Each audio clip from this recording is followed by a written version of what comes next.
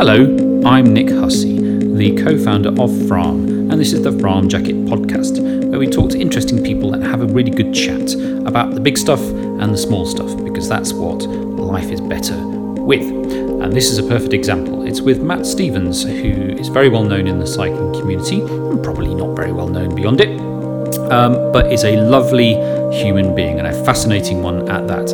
And me and Matt have been friends for a while, and we could just talk, and I think you get a good idea of the sort of chemistry and balance that we have. God, that sounded insipid. So I will let you enjoy it. There is a lot of background noise, and I'd like to think that just adds to the ambience and the realness of it all. You might find it frustrating, in which case you can just leave. And sorry. Okay, let's go.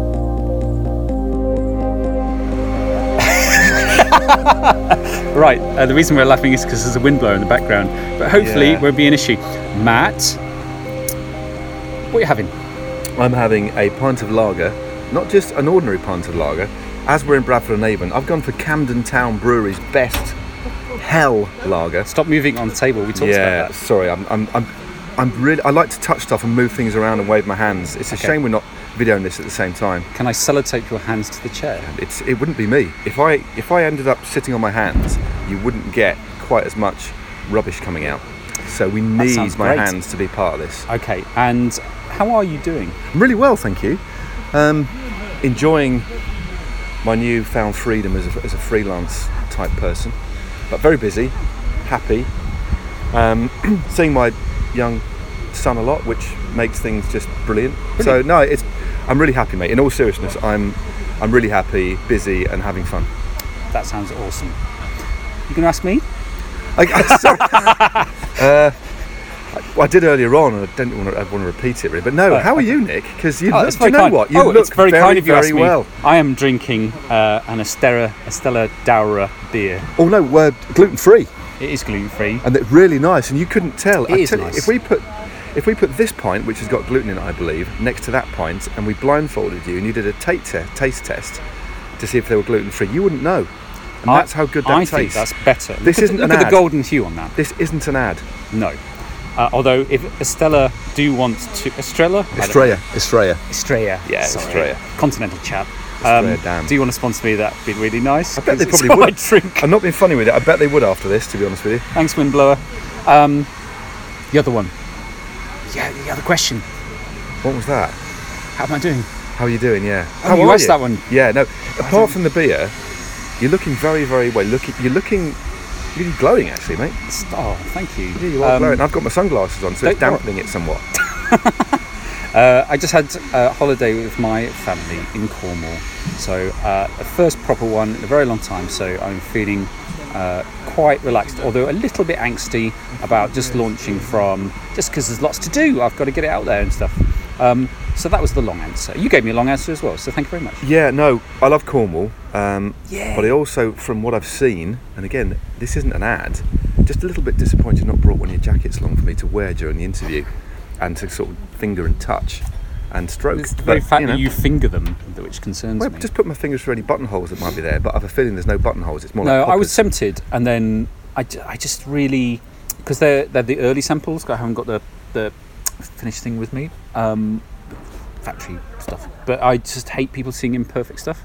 I'm a bit finicky about it. Emily would probably shout at me, but you'll get one. I'll get over the disappointment, but anyway, one, don't worry.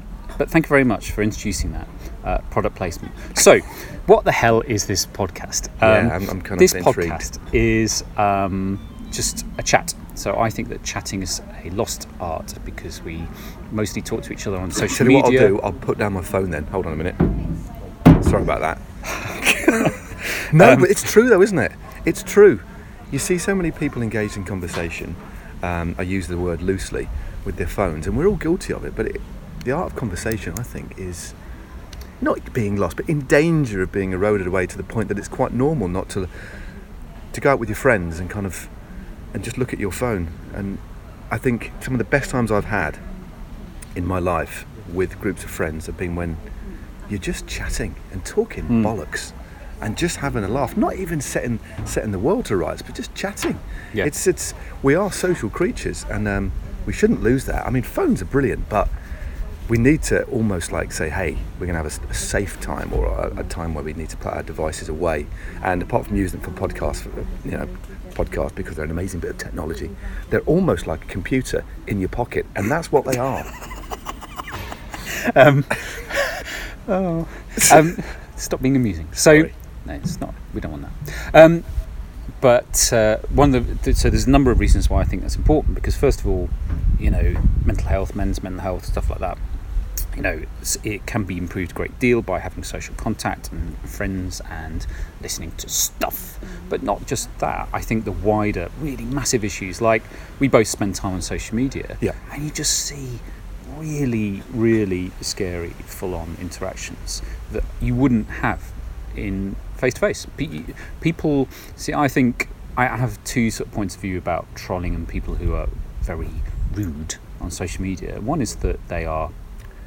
I think you're being a bit too conservative with the word rude. I think it's beyond that. It's kind of vitriolic. It's kind of aggressive. It's a scary place quite often. And I think it's a wonderful playground, but I quite often see these fights brewing and just leg it back off to the toilets and hide for a bit, and I don't get involved. No. So easy to use a playground analogy, but it's a wonderful place, but it's also a very toxic place at the moment. Yeah, I think it's toxic for. I think so. I have this thing about people. I think all people are essentially good, and then sort of go astray for various reasons that may or may not be their fault. And that's quite a sort of Guardianista way of thinking about things. But having been trolled, I learnt to forgive and feel better about it, because I decided, in fact I found out that those people, a specific person was very deeply unhappy, and you just don't do that stuff unless you are. But at the further end of the scale, if you look at nutters like Ann Coulter and the orange one, etc., that stuff is being used, that hate is being built up to change the world. And I think that if we had a world a utopia where people just sat in a pub or a coffee shop and just talk to each other, whether they're Conservative or Democrat or Lib Dem or Green or wherever they are, we'd probably just get on pretty well.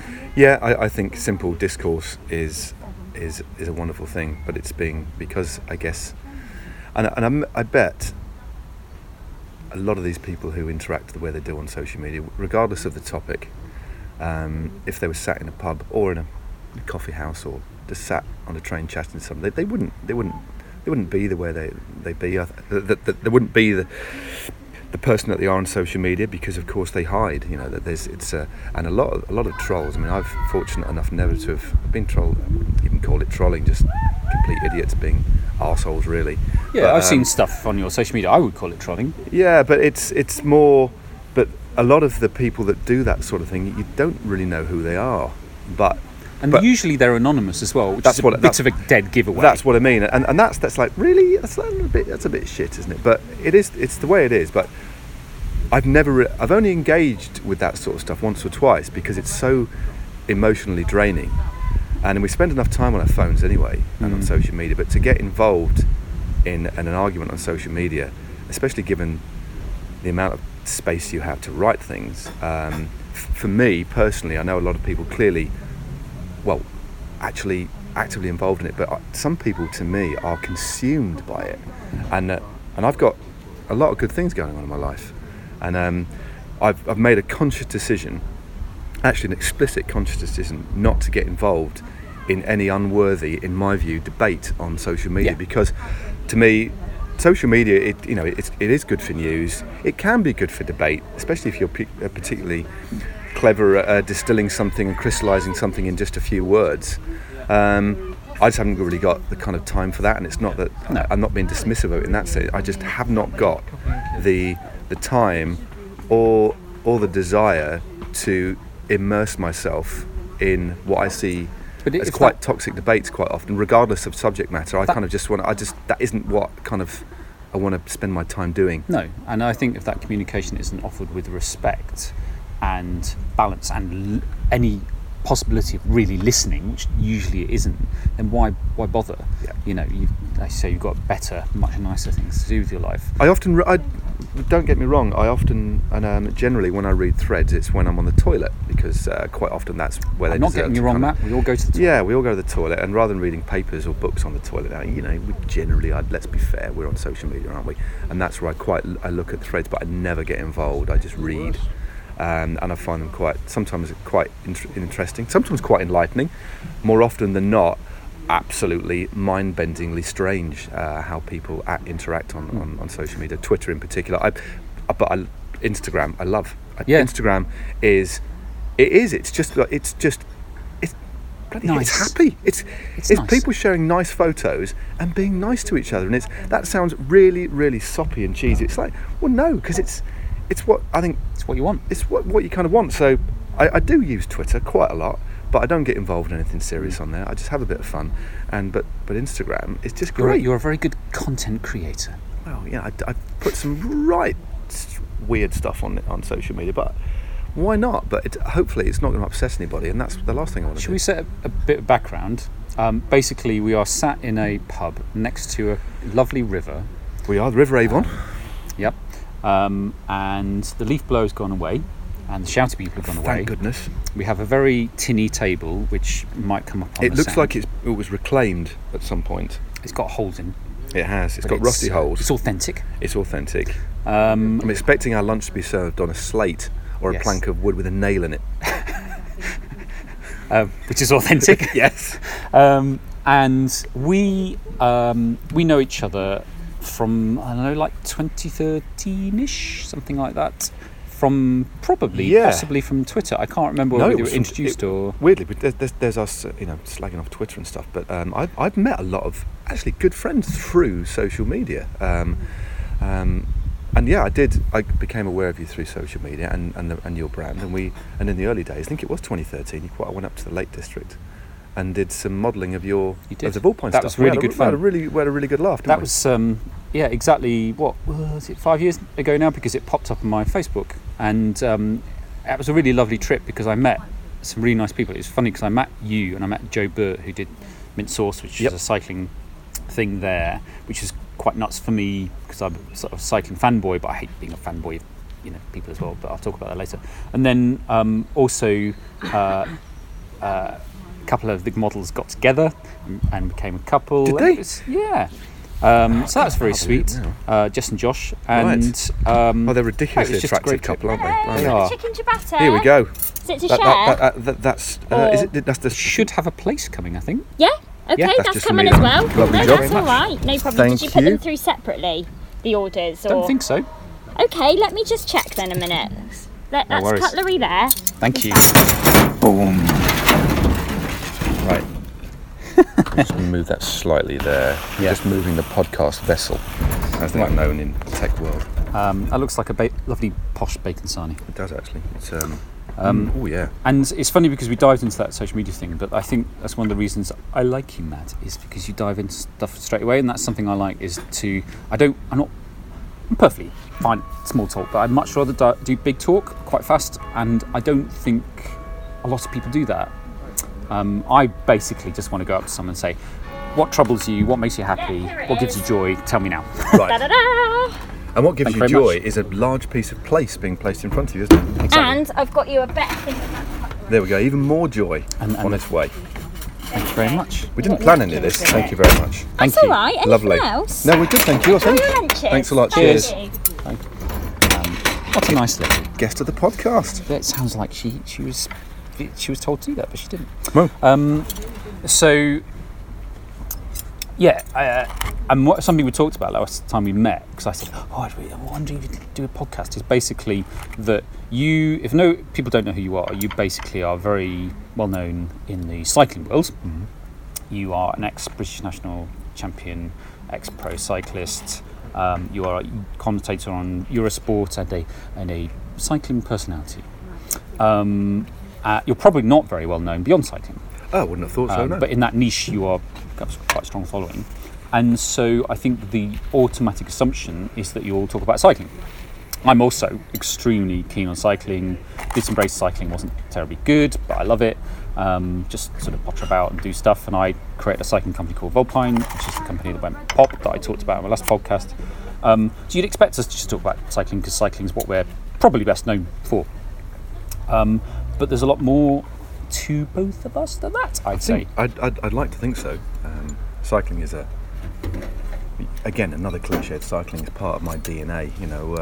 Essentially, I guess it is, because I've been riding a bike since I was a young kid, and then competitively since I was 15 or 16. Why did you start cycling?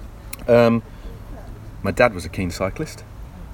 As in a racing cyclist? Yeah, as a racing cyclist. Rode for represented the army back in the 1960s, and was really, never reached a particularly high level, but was a regular time trialist in the 1970s, 80s. So it was always around me. My dad was always going out. 70s?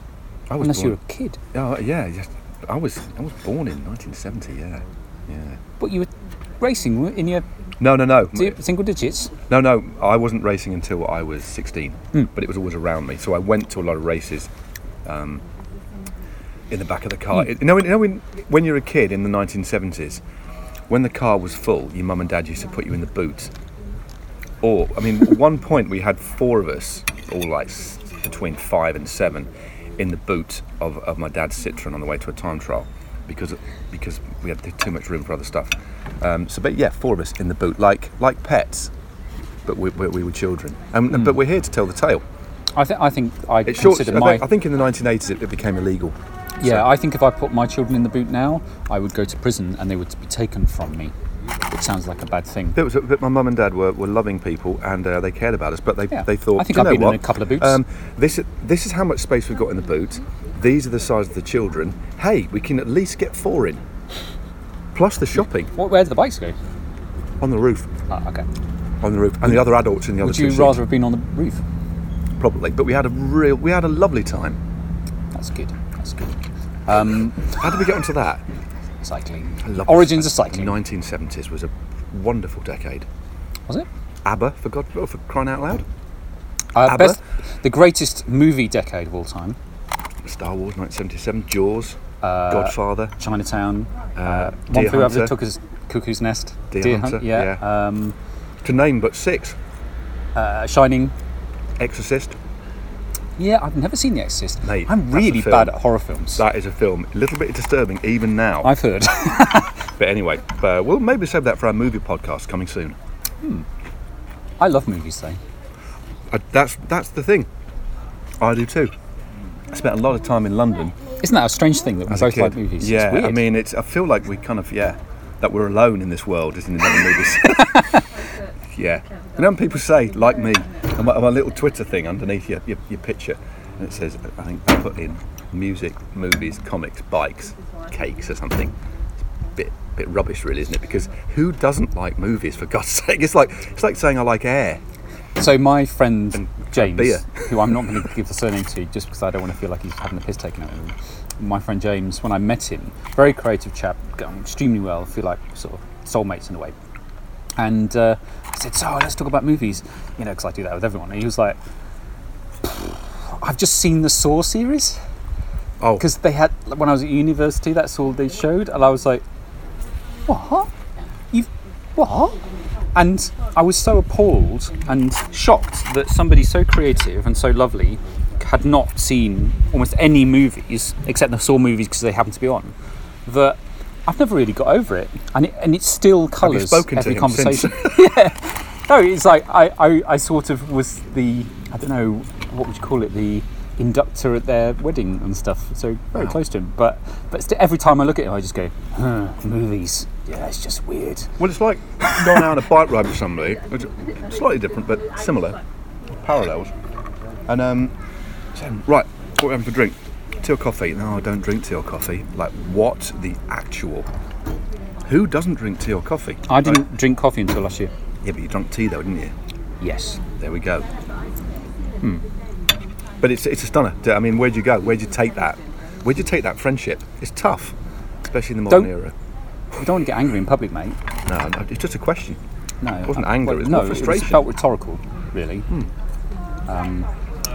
There's always a moment in every conversation where you just feel uncomfortable, And that was it, wasn't it? Well, hopefully that's the only one. Yeah. Just your coffee anger. Caffeine anger. No, it was more What are you doing? hot beverage anger. No, I tipped. I was at the point in my meal, just to explain, because probably a few of you who are maybe listening to this thought, what was that sound? Well, I'm going to describe it to you. I've got a little metal pot of chips with some greaseproof paper, and Just to get better. yeah, and they were basically popping out of the top. So for the first few chips, it's no problem at all. But as the chips dwindled, or the supply of chips dwindled, my hand had to go further into the pot to the point my fingers were touching the side, which became a bit uncomfortable. So I thought, I'm going to tip the vessel of chips onto my plate, and that was the noise. I feel like you've ruined my podcast. Okay. So, we're talking about oranges cycling, and oranges of cycling? Origins. When you said that, I thought, were we? And so I said this was an interview. It does feel like a little bit like an interview because you don't talk very much, Matt. So I have to really encourage you to come out of yourself. Yeah. That was a little joke, I thought. And I just let it slide. Okay, thanks. You don't talk too much either. No, I'm very quiet. So for me, cycling was quite a big deal. I kind of make a big deal about most things, but I was very bad at sport and bullied, and suddenly watched the Tour de France on Channel 4 in 1986 and just thought, that's pretty amazing, and everyone's really tiny and skinny like me, maybe I could do that. Also, I can ride around on my own and escape this boring village I grew up in, and did. And so cycling became a big deal. Unfortunately for me, because it's interesting talking to you, because you can tell me whether you feel you did, and that's quite a big question, but I didn't achieve anything near what I fantasised about, because I wanted to win the Tour de France and eventually found out I wasn't very good and that it was never going to happen. I did a sports science degree and did some testing, and I said, so how good am I then? And they went, well, you're quite good. You could, if you really, really strain, you could maybe get into a national championships and not do very well, but you'll never be a professional cyclist. And then my world just sort of opened up below me. I was basically pretty fit, and that wasn't really good enough. Whereas you were clearly very fit.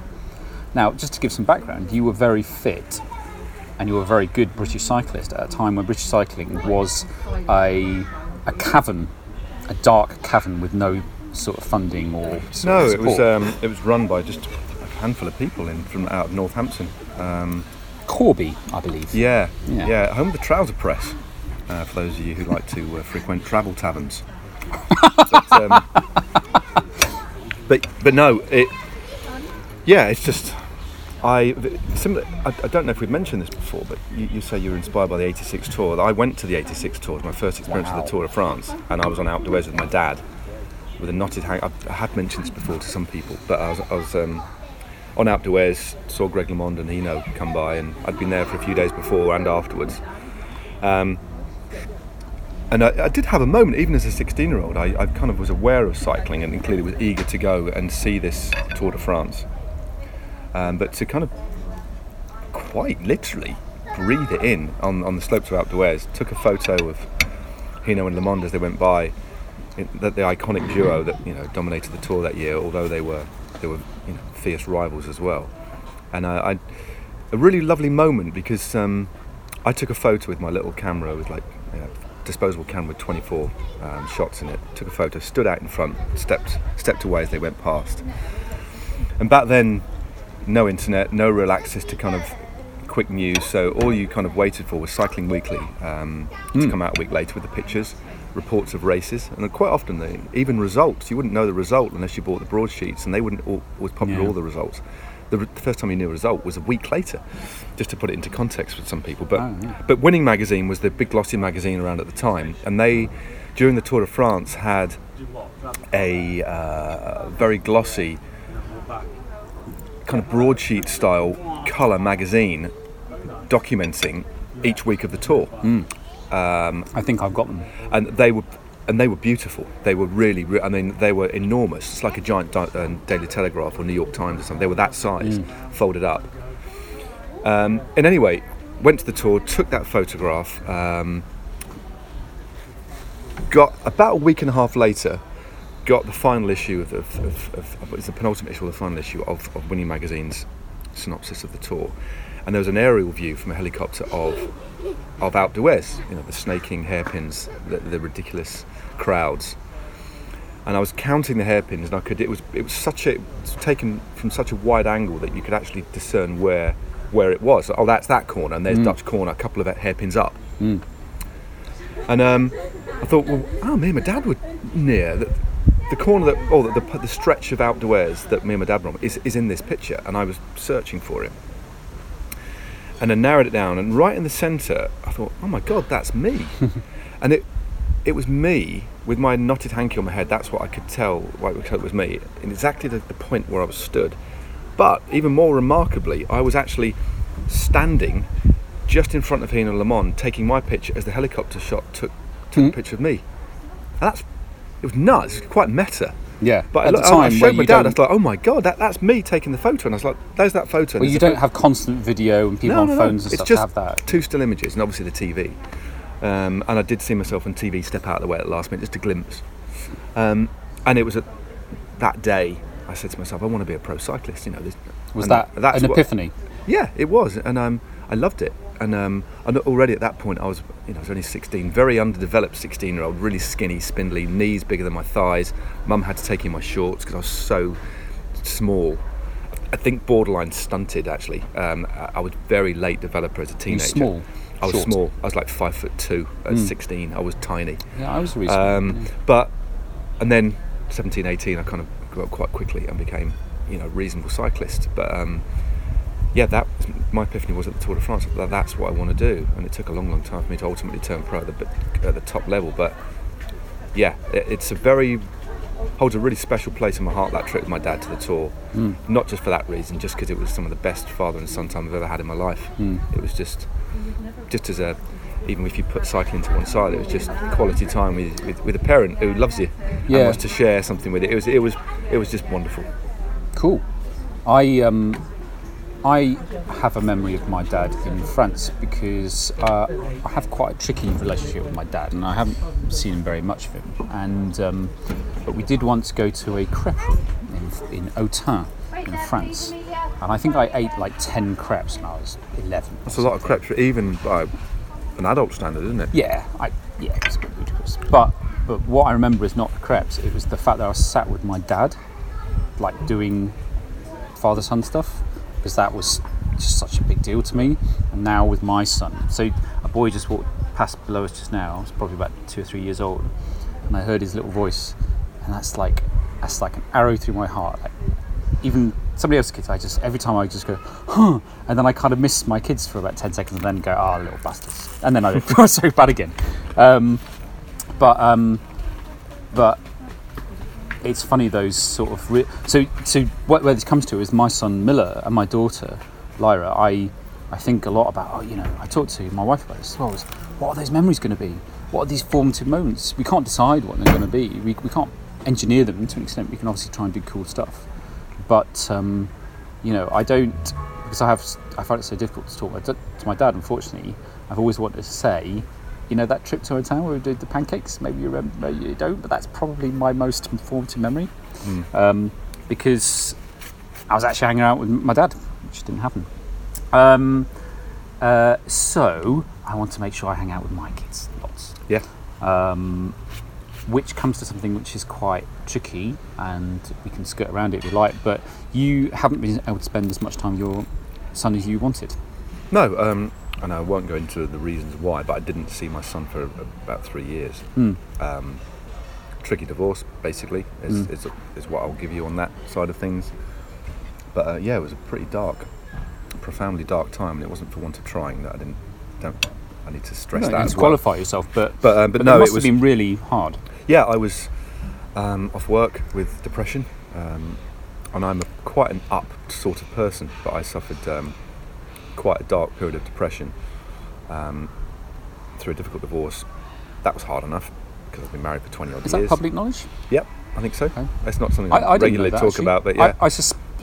No, I don't think the depression side is. I mean, it was, but I'm a very up sort of person, very positive, get up and go sort of guy, really. But sometimes you just get punched in the face. Yeah, and that was a very difficult time, but the most profoundly challenging time was not seeing my son.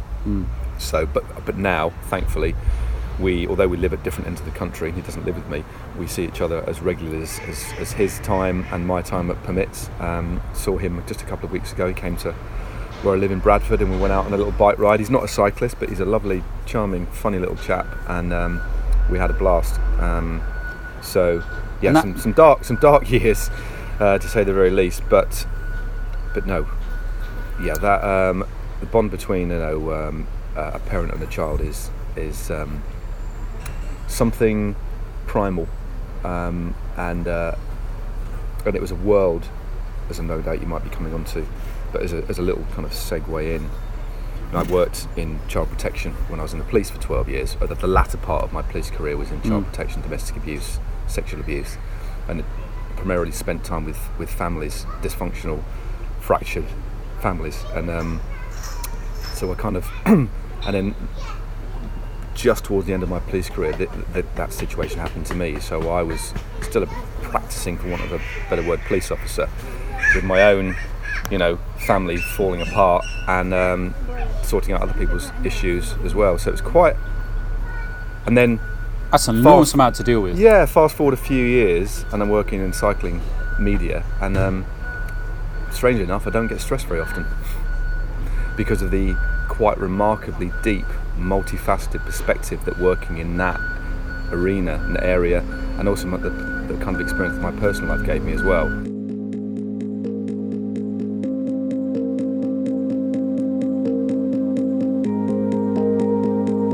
It's time for a break. Sometimes breaks can be sort of funny and contrasty, like podcast one. In this case, especially because I'm talking to someone else and their issues, I didn't really feel it was appropriate, so we're going to use the Moody Electronica instead. But there will be lots of lightness with the darkness coming up in a second.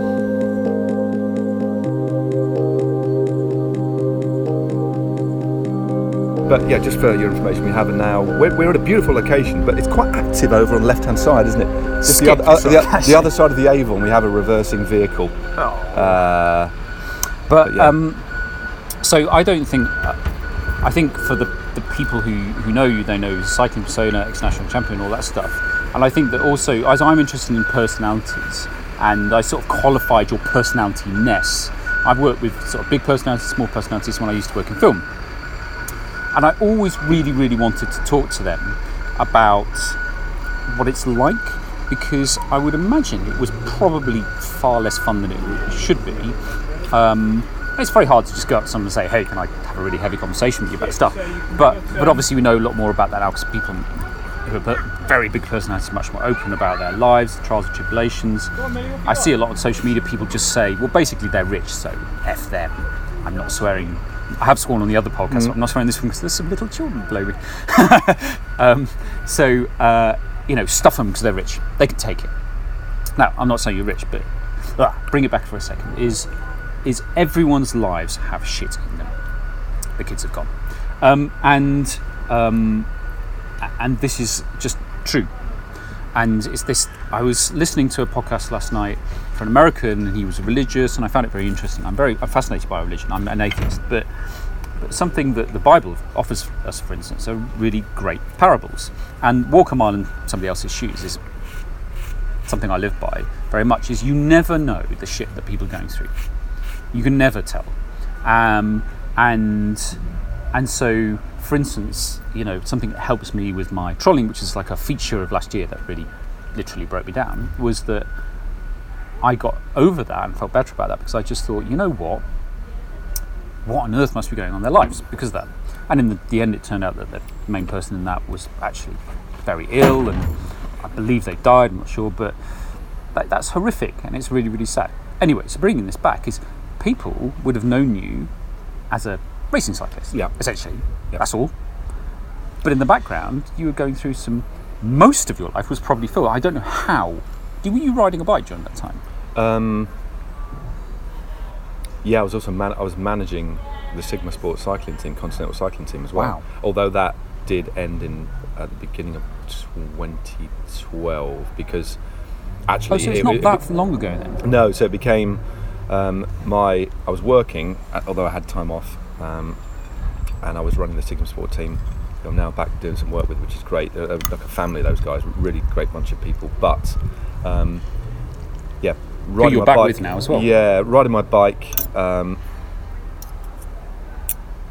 Being a police officer, doing the job that I did, and then training as well, meant that something had to give, and ultimately it was the team. So I walked away from the team, and that was difficult as well because I've been with the Sigma team for 10 years actually at that point. So I thought something's, and I'd broken my leg as well very badly in 2011. So that could curtail my racing career. So I still rode my bike, but I was the manager, which was busy enough, logistics and stuff to sort out, and riders' personalities and stuff. I thoroughly enjoyed it, but I thought I can't do this for the timing. I need a bit of a break. And I'd also left the marital home as well. So it's probably the most difficult kind of year, I think, of my life. Aside from when our son was born, and he was born at 25 and a half weeks. So wow. he was 2 pounds when he was born. So he shouldn't be here. So that, and then that. So my son being born premature was far in excess. That was far more stressful and worrying and hard than my depression. Right on the border. In fact, it may have changed of the abortion period as well. Yeah, only a few months before, a year before.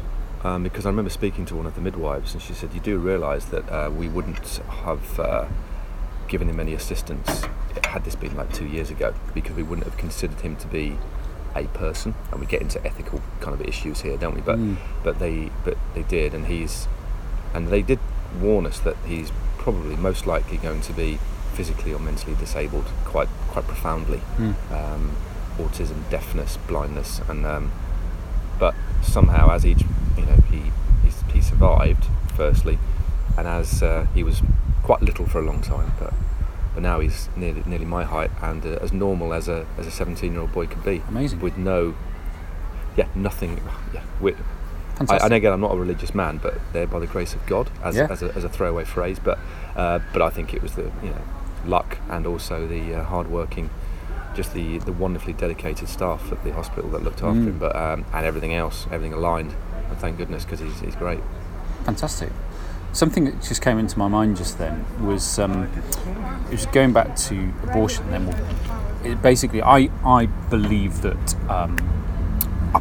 we shouldn't ban abortions or anything like that. I'm a liberal-minded person, but just talking about that, I'm like, okay, there are certain things we should always question, and this brings me back to something I'm sort of obsessed by, which is about always listening to the other side and always listening to other people. There are some people who do want to ban abortion, which I very vehemently disagree with, but if we stop listening to other people, even if we disagree with them, then we're just going to go further apart. And this comes full circle back to social media, and it also comes back to political discourse.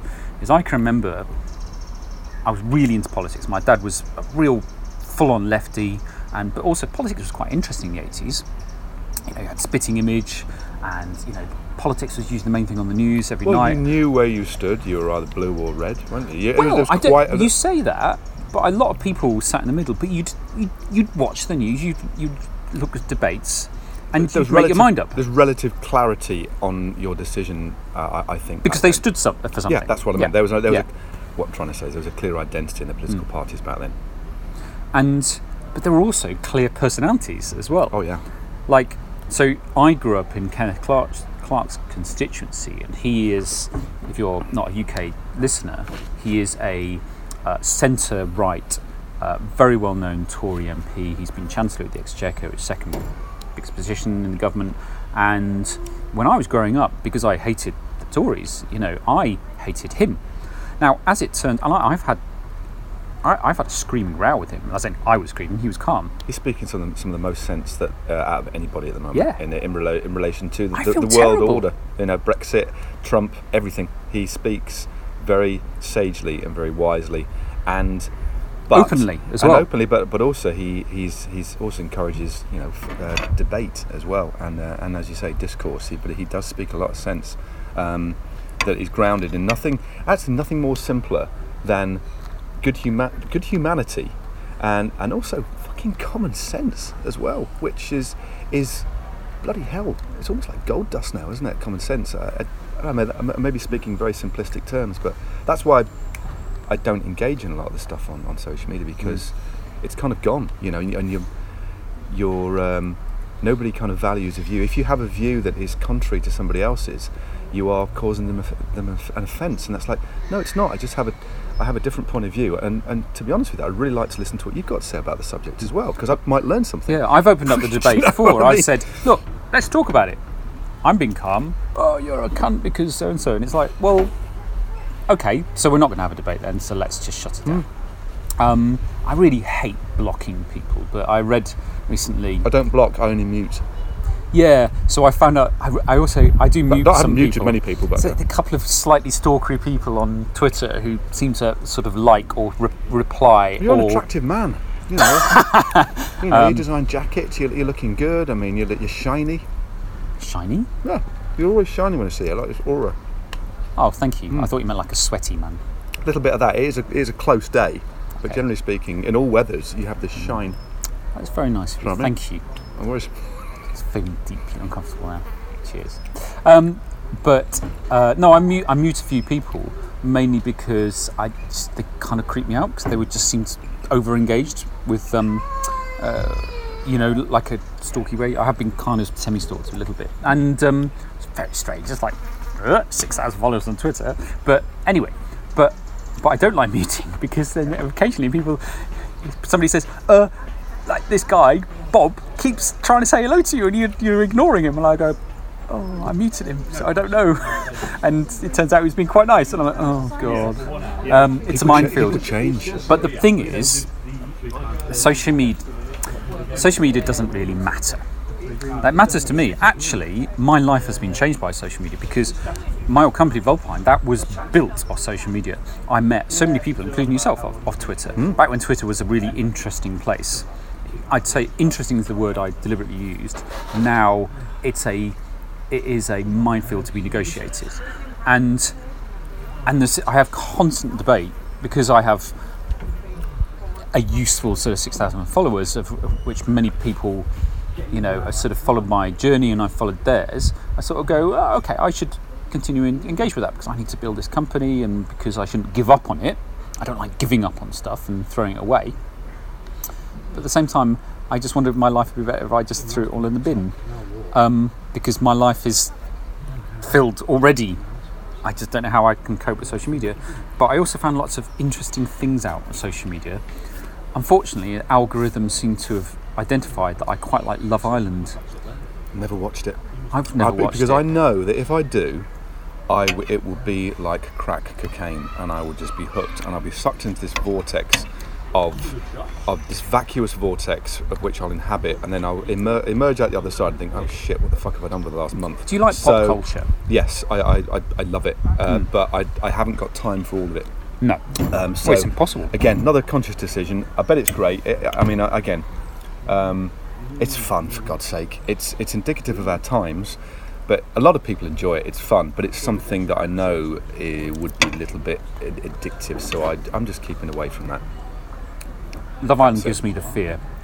I think I've seen little clips, like just 10-15 seconds of conversation on it. I use the word loosely. It just feels like I thought, okay, I'm just not. It just feels like more pressure on young people to be a certain way and to have perfect bodies and all this stuff. And maybe we're overthinking it, but I think a lot about my kids and them growing up with these sort of pressures. I mean, I see in my kids already that they're interested in the clothes they're wearing, and whether they look good when they come out the door. They're 2 and 5. Right. I actually don't want that, and I don't know whether that's them and their personality, because it can be, whether it's coming from us or from somewhere else. 2 and 5 is pretty young to have that. Obviously, they have an awareness of self, but to that extent, it's quite intriguing. But both me and Emily are really into clothes, and probably a little bit vain, and you wonder, is that so? Kids pick up on things, mate. They might see you like preening, and if you're preening, and I know, and I've heard reports, unverified, but 5 hours preening a day is a lot. And I think this is where we probably edit, isn't it? Just feel like this is bullying now. Kids, they will be a product of their environment. And what do you think you were born as? What do you think was innate in you? Got rid of that one. Partly because I'm chewing as well. Sorry. People don't want to hear that on the podcast, although it's too late. So shall I start? So I think what was innate in me was like this gregariousness and this fascination with the creative and the human. I love people and personalities, and I want to find out about people, and that's generally been a theme. I think because of my bullying and being quite lonely at school and stuff, I had a really rough time at school. I became very, very quiet and shy, and lacking in confidence, and that came back out when I left uni. And I think the moment that changed, this is what I'm interested in, and I was going to go into with you, and I'll allow you to speak in a second, is that, so I think what clicked me back to being me was I had a gun put to my head. I remember you saying a couple of years ago, by a gangster. And I'm not going to go into the story because it's a bit sensitive, but basically I had a gun put to my head and I had a choice. It was a microsecond choice, and I remembered what I'd been told by experts to do, which is not to show fear, not to back down. Some people in a pub, if somebody's being a bit leery, then you've got an option to back down, and I've used that many times. And I'm no expert, but I'd been told this type of person, you can't show weakness. And so I called him a cunt and told him to go fuck himself, and it worked. And it's not the most terrifying moment of my life. The most terrifying moment of my life was probably my son's birth, but it was certainly the most hardcore moment in my life. And then I started realising I'd done something I really didn't think I was capable of. But I thought I'd been a bit of a wuss for most of my life, and given up on stuff and backed out of situations I shouldn't have, and been quite fearful. And suddenly I thought, well, actually, I've done something pretty fucking tough. So maybe I'm better than I thought I was. So maybe I'll be confident again. And it clearly didn't just happen that quickly or easily. But it's funny how these things, and I identified this about 15 years into my relationship with Emily. I said, I think what the making of me was, because I met Emily shortly after that incident, was the gun thing. Because instead of capitulating, I did the opposite. Yeah. Which was, so I thought out of character that I just thought, well, I can do that, I can do anything. I think it's a very clear moment, isn't it? I think for me, to answer your first question, what's innately the type of person I was, I think I was, my mum and I had a very loving. Both my mum and dad are still around, thankfully. They're separated, but I had a very, very happy childhood. But classically 70s. My dad was in the cops. He's into football. He was a heavy drinker, as were most police officers in the 1970s, I think. Right. But we, went on holidays, travelled around. So we used to go to France on the camping holidays every year. I actually ended up.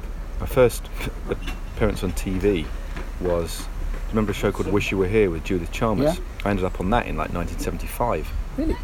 Yeah, because they were filming at a campsite. It's basically a holiday review show, wasn't it? It was a great show, and that was when we only had 3 channels. I'm not sure if it was a great show. Yes, it was a solid show. No, it was a great show. Okay. One of the greatest shows of that era. And we all love a bit of Judith. Lovely hair as well, Judith Chalmers. Lovely. Anyway, I was on that. I don't know where I'm going with this, but anyway, I think my innate. I liked having fun. I was I wouldn't call it a class joker or anything, but I didn't really. I think I was quite a bright lad at school, but I didn't really apply myself. My mum and dad weren't academics, and although they encouraged me at school, I was quite fit early on, so I was really good at sport, and I never had any experiences of bullying, anything like that.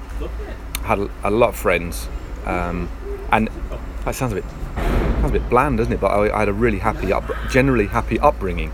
And you seem like a very sensitive chap. Yeah, I think I am. I think I've become more sensitive. I'm kind of really in tune with people's feelings, I think. And my grandfather, who passed away 20 odd years ago, on my mum's side, was we've always been quite a tactile kind of family. So less so from my dad's side. It was slightly more formal and traditional, a bit more conservative. Although my grandmother on my dad's side was a wonderful woman, but she brought my dad up on her own. My dad's father left. He didn't know his dad, so had a more formal, conservative, slightly harsher working class upbringing.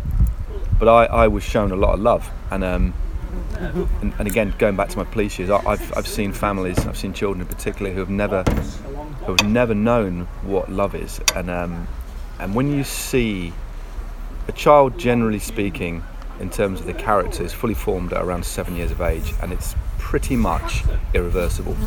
So if a child hasn't been shown love, or even been held by a parent, a family member, and shown love, that child is going to be irreparably damaged for the rest of their life. There's going to be things that you can put in place to kind of assist that, but essentially speaking, they're not going to be in a very good place. And I've seen hundreds of children in those kind of situations and dealt with the after effects. What's that done to you? Just made me more aware of how important it is to. You don't think it's to love your corroded kids. any part of you? Or? No, I think what I do have, and what I quickly developed, was a very cynical side. It certainly hasn't corroded. I think it's made me more complete. But I like a lot of dark humour, not so much sick humour, but I do like comedy. I love comedy, but the darker side of comedy as well as. You don't get the sort of. So for me, I imagine having to deal with that stuff. I wait up, with night terrors. No, I didn't suffer from any. Not because just a lot. I have no idea. Yeah, no. I what I did do was think a lot, and thought how lucky I was, and thought that I'm in a. Even on 20 grand a year as a copper back in the day, I felt quite privileged, really. And I only joined the cops, and then this is kind of reasonably well documented, although I'd imagine not everybody knows that after my stint riding at the highest level within the McCartney team, I was left on the dole. The team folded early into 2001, potted history.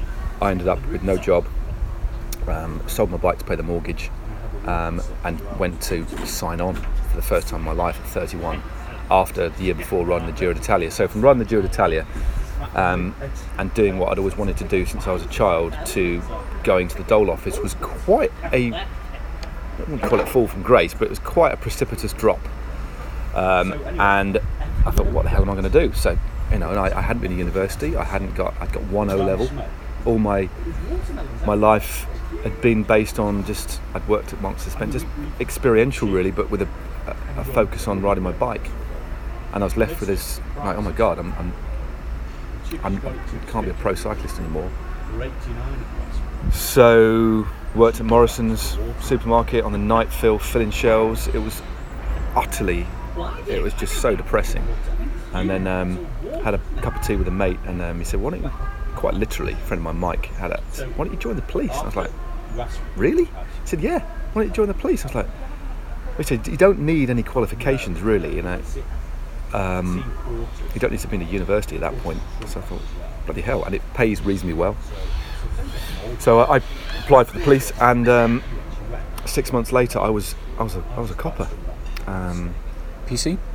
Well, yeah, PC for the first few. Well, I was PC all my career actually. So when you were doing child protection, was that I was just a PC? A bobby, not as a detective? No, I wasn't a detective, but I was plain clothes.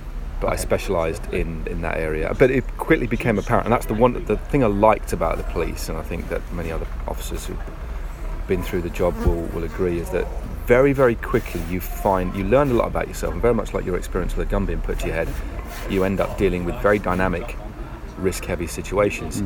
But you don't just have to deal with them, you have to make the call. You basically have to either lock somebody up, you might have to use force on somebody, but most of all, and the biggest learning curve for me was I found that I was very, very good at talking to people.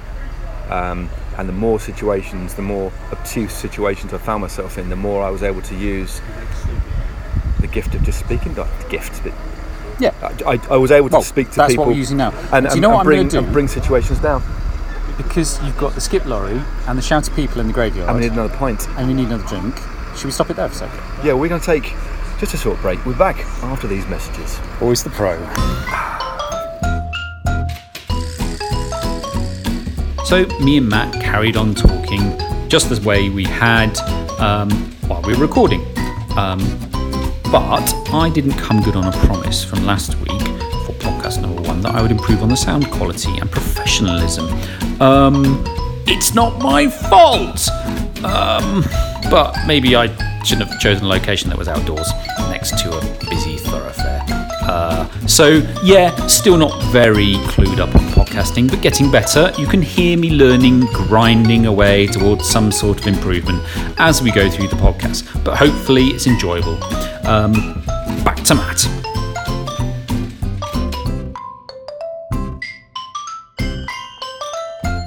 So we're back again. Matt, what are you having again? I'm having another Camden hell, and it's a Monday. But the sun's not quite out, is it? It's rather occluded. But As it's a commentator, a lovely warm day. Monday could be your Friday. It could be. I had a long week. Yeah, I did a 7-day stint, but yesterday in particular was, for a commentator, quite a busy day. I was jetting around. I was in Hungary at one point, then I was in Norway, and also Hamburg. So it was a busy day of jetting around on various charter flights. Yay. And do you like that? Yeah, that was great. No, we're all in the studio, obviously, doing those races, but that's quite rare. But this time of year, there's a glut of races. There was Utah on at the same time as well, and the Tour of Germany is just... Well, that starts next week. You do get to go to some races, though, don't you? We do, yeah. With Eurosport, a lot of the stuff is off tube. So we do from a little studio in Feltham. Off tube? Off tube is not on site. Watching the telly? Yeah, just basically, piped through the feed, and then we lay our voices over the top live. But most is in the studio, but for the Tour de France, Giro d'Italia, Paris-Nice, Paris-Roubaix, and sometimes the Tour of Switzerland, we are on site. But I work for other companies. I work for IMG a little bit as well. So this week I'm off to Belgium. Who are they? IMG, they're one of the biggest entertainment media companies in the world who deal with entertainment and sport. So they've got big offices in just outside the M25, big state-of-the-art facility there. So a lot of the cycling that you'll see on TV, although you might see it on Eurosport or you might see it on ITV, IMG basically run the production facility, and they're probably one of the biggest production companies in the world. What a massive fish. So the impression I get from this... That obviously wasn't very interesting, was it? You're just gazing out into the River Avon, looking at fish. I'm just very easily distracted, and it was a big... Clearly. No, but what I get from this, what I'm interested in, is that when I met you, you were at a crossroads in your life. Mm. It was police, it was the potential to create a career in cycling. Yep. And as I've said to you a few times, and it just seems to be getting better from where I see it, you're just becoming more of a fixture in cycling, and it's worked, basically, which I think is a wonderful thing. Yeah, I think I owe a lot of that to his coffee. Thank you very much. Any sugar at all? Yeah, please. Dirty. Look at that. Enjoy. Thank you. And it's those cubes that are more like, I call them hipster cubes, because they've had the corners rounded off, or they look like you might have picked them off of a beach rather than coming through a production line, and I'm grateful for that. Do you think that was a little bit of a dig? Nope. Since I'm putting 2 in my coffee. You're having 2, but you've got that double espresso? Because I'm being quite good with what I'm eating at the moment, So which means that I'm... refined sugar instead. Yeah. That's always a good move. Yeah. Sorry, that was just being silly. No, it's fair, harsh but fair. But, it's probably the harshest thing I'm going to hear for a long time, and you gave it to me. Yeah. Looks nice though. But no, I think there are moments in your life where you have to make decisions. Yeah. And it seems to have paid off. So far, I mean, it was, my career. We talked before we started actually the podcast. We were talking about our different kind of career paths in terms of, and we're a similar-ish age, aren't we? And we've had to press the reset button on several occasions. Quite often, just by the circumstances that have prevailed and you've been faced with, have forced you not into a corner really, because I don't think I've ever been forced into a corner. I've just been given a series of different choices. Just for context, we're in rather middle-class Bradford and Avon, but there are a drunken couple having a row under the bridge on the River Avon. So if you can hear, I don't know if you can hear this, but it's adding a different kind of texture and sheen to the proceedings. I find it quite difficult to hear, because my dad's I suppose he's always an alcoholic, was an alcoholic, whatever you define it as. So I know you were talking about your sort of cynical view, and you probably dealt with a lot, but I find it really hard being around drunk people. My dad was never a nasty man. I don't want to get into too much, but it's not very... Drunk people do stupid things. So. Yeah. Anyway. Sorry, no, I was just... was just pausing to see if they were going to give us a moment to carry on, but let's carry on anyway. But no, yeah, I mean, I've dealt with that sort of scenario with alarming regularity daily. Without going into too much of the police stats, most of our, I think about 70% of all police calls when I was in the job were to domestic disputes, generally set in a context, a deep-rooted context of dysfunction, but generally alcohol-fueled. It's amazing how destructive alcohol is. He says, sat here with a pint, but hopefully I won't be too destructive. But that's the whole thing about life in general, is you can deal with things and you can't, whether it's sex or drugs or alcohol. Well, drugs is a separate debate, but or work or abusing people on Twitter or being nice to people on Twitter, having a debate. Or, some people, sadly, like as you've seen with child protection, aren't equipped. And the first thing you need to be equipped with is love, and to understand love and be able to give love. Yeah, empathy. No, it's like you say, some people have lived pretty kind of sheltered, restricted, and ultimately quite sad lives, and they haven't had that many choices. And like you said, they haven't had the upbringing that has then given them the tools and the ability to kind of look beyond it, or even get out of the kind of sad circumstances that they find themselves in. And it's this environmental kind of thing. That's going to be quite hard to record. Yeah. Should we have a just have a pause for a minute? Yeah, because that's quite loud, isn't it?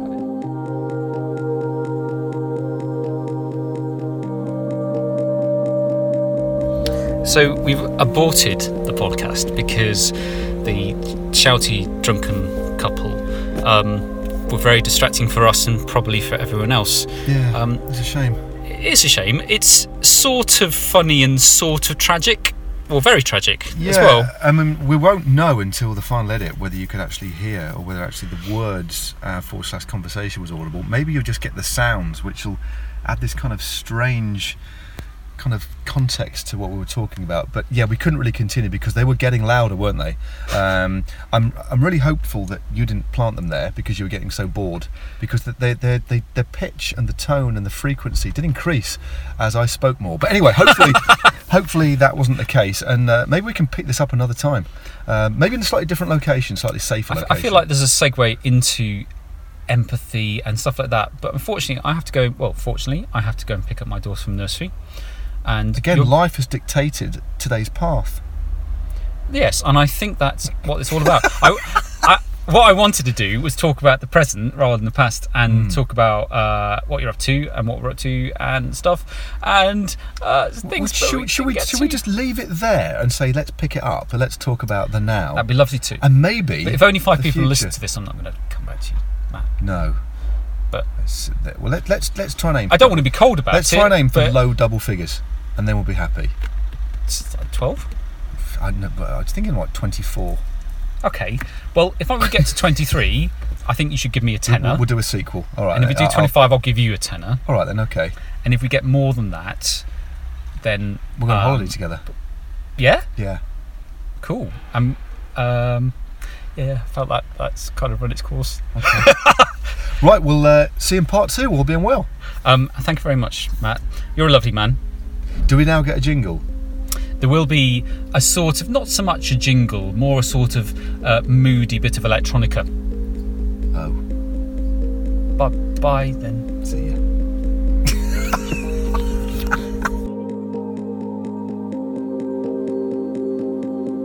I'm sat on my sofa and it's quite late at night. The kids are in bed and my wife is away with work, and I'm having a little think, and I think that was really great, despite the issues. Matt is a lovely man. He doesn't just talk about cycling. If you want to have a look at his Twitter, it's Real Stevens. My Twitter, I'm always here to talk about stuff or to have criticism, as long as it's polite, is from Nick, F-R-A-H-M, Nick. The company is Fram Jacket, and we sell really, really nice jackets.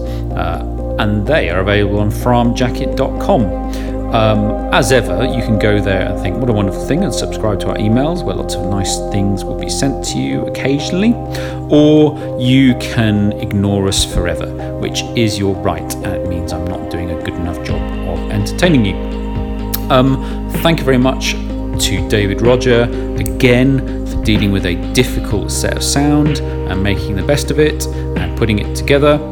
And thank you to you. If you would like to share this podcast with other people, that would be a really lovely thing to do. And please do have conversations, if you can, with people and listen, because that will change the world a little bit at a time. Take care. Bye-bye.